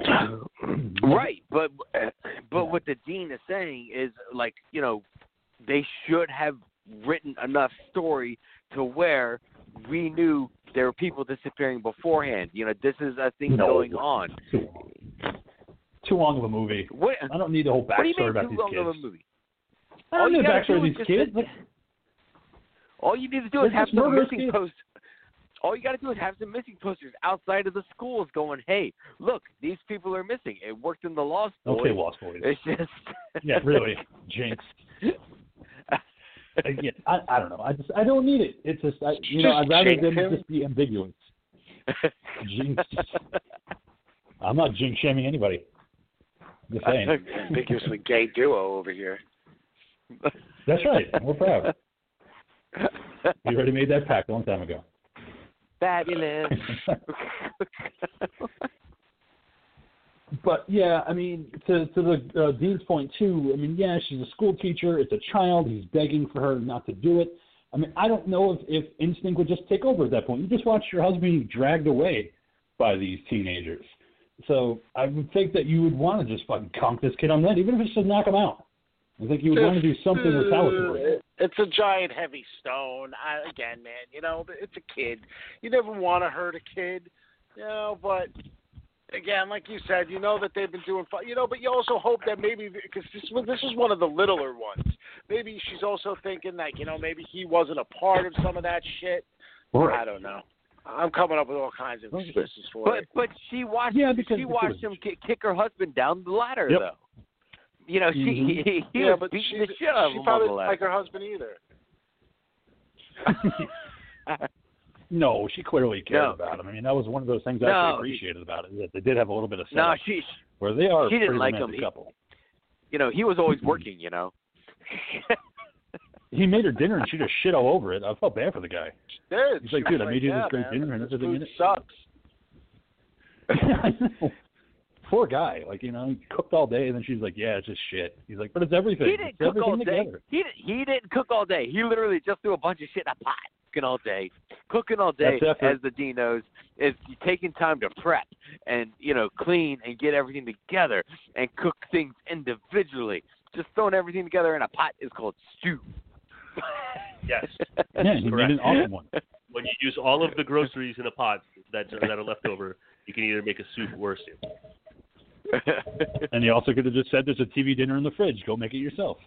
But no, he was good enough to make her soup. Like, at least he did something, and she just crapped all over it. So, but I mean, overall, it wasn't like they were just terrible people. I mean, that's why they just weren't good actors. That's the whole problem with me. Is that, you know, I didn't want to see them get killed, but at the same time, you know, you kind of do because of just how badly they just performed in their roles. Yeah, but how badly they performed in the roles, but also how badly they were written to where they just didn't have enough sense to protect themselves in a situation where they were very much in danger. Yeah, you know, it's also Romanian gun laws too. I put them in guns. Yeah, they didn't go over the Romanian gun law. I just assumed that they're new to the house, and you know, they did not know it as well. So as such, you know, it made it harder for them to defend it. And it's too large. I mean, in that situation, you know, I think the one right thing they did was locking themselves in the room, and that's kind of where you got to stay, you know, at that point. There's no reason to leave the room. You got to put your back to a wall somewhere and just, you know, either wait it out or fucking, you know, when they come in, you got to kill them. Yeah, let them come to you, and then you beat the shit out of them. Mm-hmm. Yeah, but there's also power in numbers. You know, obviously there's more kids than there are them. So even if they only come do through the doors, so many at a time. Yep. So just kicking a bunch of kids in the face over and over again until they're all dead. I mean, I would have liked that movie. They're just in the bathroom kicking these kids in the face. That sounds like a good time right there, man. Yeah. Just every time one of these dirty hooded kids comes in the room, you just kick them in the face. Yeah. Pow, one after the other. That's for 20 minutes. So, you know, right now we're cooking. Now we got something. Yeah. But instead, we have Clementine going deeper and deeper. But Clementine going deeper and deeper into the sewers, where now it's at a point where the actress was uncomfortable with this because of claustrophobia. And it was kind of one of those things where, well, she had plenty of room, but I guess it was tight, just by the way they filmed it. But reaching the end of that tunnel and realizing that there's just no escape, that these kids are right on your back, and when you reach those bars, nobody's coming. Nobody's coming to help you. You're on a busy road. Nobody can hear you screaming and waving your arms out. Which I thought was weird. Be real here. I mean, how often are you driving on a highway where you're looking at the sewer grates? Yeah. Yeah, that's true. But you think with that type of sewer grate, you would notice somebody flailing their arms out. But I guess if you're just not paying attention, you're just going to keep on going. But no, they're all busy texting on their new mobile phones, where you have to hit the letter so many times to be able to get you right. I don't miss those days. Rocking that Nokia, man. You have to hit number 2 3 times to get to the C. Yeah, and then if you fuck up, then you can be like, shit. Take you a half hour to write one sentence. Yeah, it takes 10 minutes to text "I love you." Oh. You sent that 3 hours ago. I know. It took me an hour to write it. Hit 5, 5, 5, 5. So many times you get the damn thing, and then, then you realize you fuck up like halfway through, so you got to delete a bunch of shit and do it all over again. You got quick at it, though, man. It didn't take long to get real fast at it. Why don't you just call instead? I'm just calling you. I tried to text, it took too long. I'm calling you. Fucking technology. That's when that made sense. Now, I don't know. Now it's just too easy, just a blah, blah, blah, blah, blah. Yeah, but back in the day, you had the shortcuts of instead of typing out "I love you," you just sit there and send the text 381. Instead, rocking the lead speak. Talk to text. Any way to get it out. But yeah, so in the sewers, she is taken by these kids. And then we see that there's 4 hooded children emerging from the woods, and they're running for the bus. But I didn't know if that was a school bus or if that was like a city bus, because it was yellow. But there was kids running off of it and kids getting on. Yeah, I thought that too, and I did kind of zip it back and rewatch that part with the bus, and I was of the sense that it was not a school bus. But I think it's a city bus. Yeah, but on the flip side, city kids got to usually take the city bus to get to school, right? I would imagine. This would be kind of dawn, so you're early enough for them. Because there was kids running off of it. So I was like, well, if there's kids running off, then it's got to be a city bus. I did love the fact that the one kid had the noisemaker and just rattling that thing over and over again. I was like, all right, enough. I got it. It's a fun toy. Yeah. Stop doing it. Yes, we get it. It's your Happy New Year's. Yay. But so they run to catch the bus and they're off. So again, I thought that The Strangers in 2008 did it better, where you have the 3 killers sitting in the pickup truck at the end, and they say, well, next time it'll be easier. So they're obviously planning another one. These kids just seem to want to have fun and just go wherever and kill wantonly. It's not really any kind of a thing. So, but if the monkey had his backstory origin of these kids, he would find out, what their next plan is, because their backstory must be written. So maybe he could write the next one. I'm not saying there needs to be a backstory origin. All I'm saying is there needs to be some shit about, okay, people have been missing in this town. What's going on? All I'm saying is just write a story. I'm not saying write a bunch of backstory, just some story. I'm with the monkey on this. It's not that I want, believe me, I didn't want more of these characters. I just wanted more of something, because what we got was so bare bones. Yeah. Yeah. I mean, honestly, I couldn't believe the movie was over when it ended. Like, the first time I saw it, that's it? Like, it's over? They're dead, and here comes a scrawl, like on the screen, about how the kids were aged 10 to 15. The Romanian police were fucking fast in this fucking town. Because it's like, they were 10 to 15, they were caught really quick. And then they were interrogated, and the one kid that was youngest said, they wouldn't play with us. I was like, damn, you guys work fast. That murder just happened. Like 4 days later, the kids were calling. I was like, shit, man, we can't even get Lancaster police to show up at your apartment, King, 4 days after we make a phone call. I know, yeah. They show up like a week later. I'm like, what are you guys doing? I was like, I called you a week ago. No, yeah, we're just getting to it now. Good thing I'm not dead.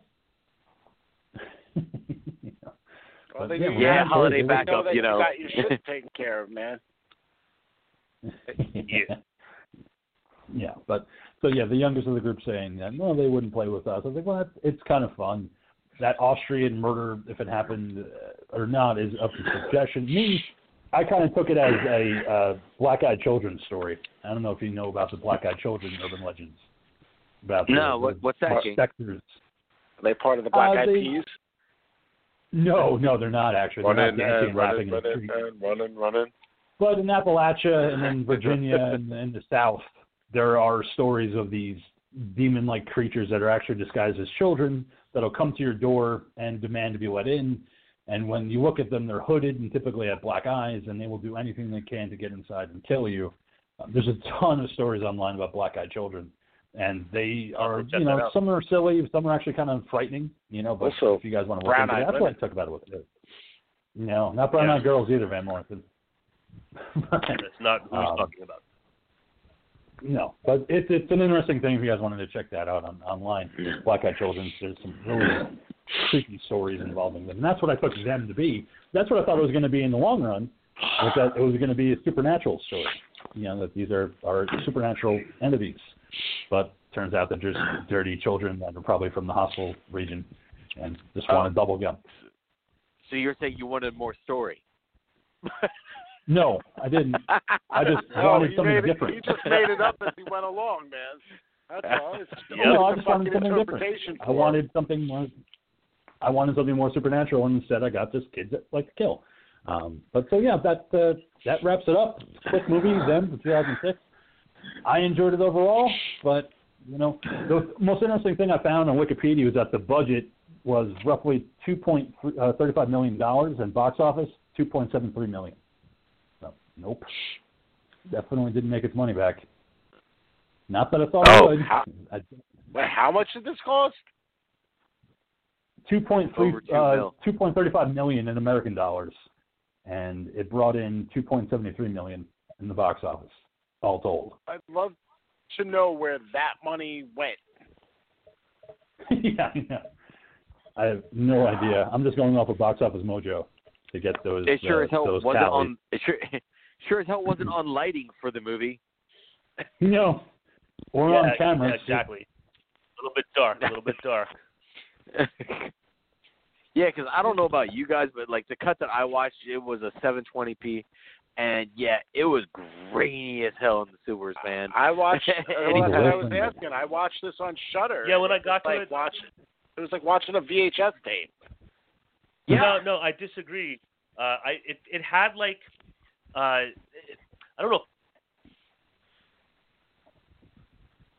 Okay. Gene? Bye. Yeah. Gene? All right. It had something that they just didn't want to let us know. So Dem took over his phone. I decided to see. Couldn't get that out. Darn it. All right. So next week, I believe it is my never pick. heard from again. No, he disappeared. But anyway, so next week, it is my pick. I decided since Christmas is around the corner, I wanted to be a little bit silly with my pick and pick a movie where you don't have to see the first one at all to get this movie because they give it to you all in flashbacks. Pretty heavy flashbacks indeed. So from 1987, Silent Night, Deadly Night Part 2, directed by Lee Harry. You mean Silent Night? And there's a very iconic line in that movie that I love. So, what's that? It's just basically Silent Night, Deadly Night revisited, and then a couple extra scenes. And a couple extra scenes with Ricky, the brother of Billy. And there's a very iconic line of horror history in that I still laugh at to this day whenever I see that scene. And you'll find out what it is. And you'll probably understand it. Silent Night. I'm back. I got booted. Did the last of what I was saying come out? No. No, I didn't hear it. All right. So I was saying like there was like a pixelization, like, and I was saying, Ghoul, if you think back to the early days of the DVDs, there were horror movies from overseas we wanted to see, and I would get something called a VCD that was like a different kind of disc that would play in like Region 1 players, and I feel like those had that similar kind of like pixelization to them sometimes. Royale. Battle Royale. Battle Royale that we have. Yeah, the video CDs. Yeah, a video compact disc. Yeah. There you go. All right, so I announced my pick for next week. Dean, I'll send the link. We're talking about Silent Night, Deadly Night Part 2 from 1987, directed by Lee Harry. So I will send you the link if you need a link to watch the movie. It's available free on Tubi. But I think we're going to have a lot of fun next week, recapping a first movie and talking about a second movie all in the same time. So I'm just going to make this statement. I will be on the show next week, but at around 6:30, I'm going to have to drop out for like probably around 20 minutes, and then I'll be able to come back. So maybe just everybody have a couple of news items to like fill that time, but I will be participating. All right. What would your make? Got parent teacher conferences. I totally forgot about that. Damn. I'll have to make that segment for my next when my next pick episode comes around. It is a school. It's not a parent teacher conference, but it is a school meeting I have to log into for a minute. Okay. Gotcha. Very well. All right. So thank you so much for joining us, Dean, for your pick of them, and we'll see you back here next week for some holiday horror. It was so exciting talking about them. All right.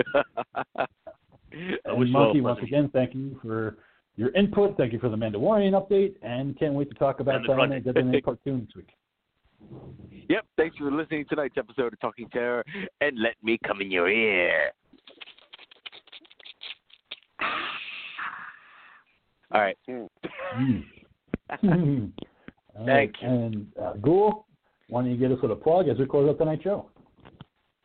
Again, Christmas around the corner, everybody. I think it might be just kind of at that border where you can't get something. Maybe you could get it just before Christmas. It's a possibility. I don't know. You know what? That's what she handles. The Ghoul Girl handles all that stuff. But why don't you log on to Etsy, go to Bonfire Bee Designs, all one word in the search engine, and buy some jewelry. You know, if you got a loved one, a guy, a girl, a kid, bracelets, gemstones, necklaces, all kinds of fun stuff on there. And she loves making it. You know, for her, it's an art, and she loves people wearing her shit. And I love it because it gets me sex. So, you know, do that. Do me a favor. Hook her up. It hooks me up. I'm feeling better. I'm ready to get frisky. And let's do this, you know? So even with COVID? Even with COVID sex, dude. Fantastic. Seizure sex. Oh, shit. You don't know if you're going to shit yourself or blow a load all at the same time. Sometimes it both happen. And that's well, at least you can't smell it. That's the moment. All right, everybody. So thank you so much for joining us tonight for this episode of the show. Keep America strong, watch horror movies, hail Satan, hail yourselves, hail Odorous, and we'll see you back here next week for Silent Night, Deadly Night Part 2. Just make sure all you naughty kids get punished. See you next time. Stay scared.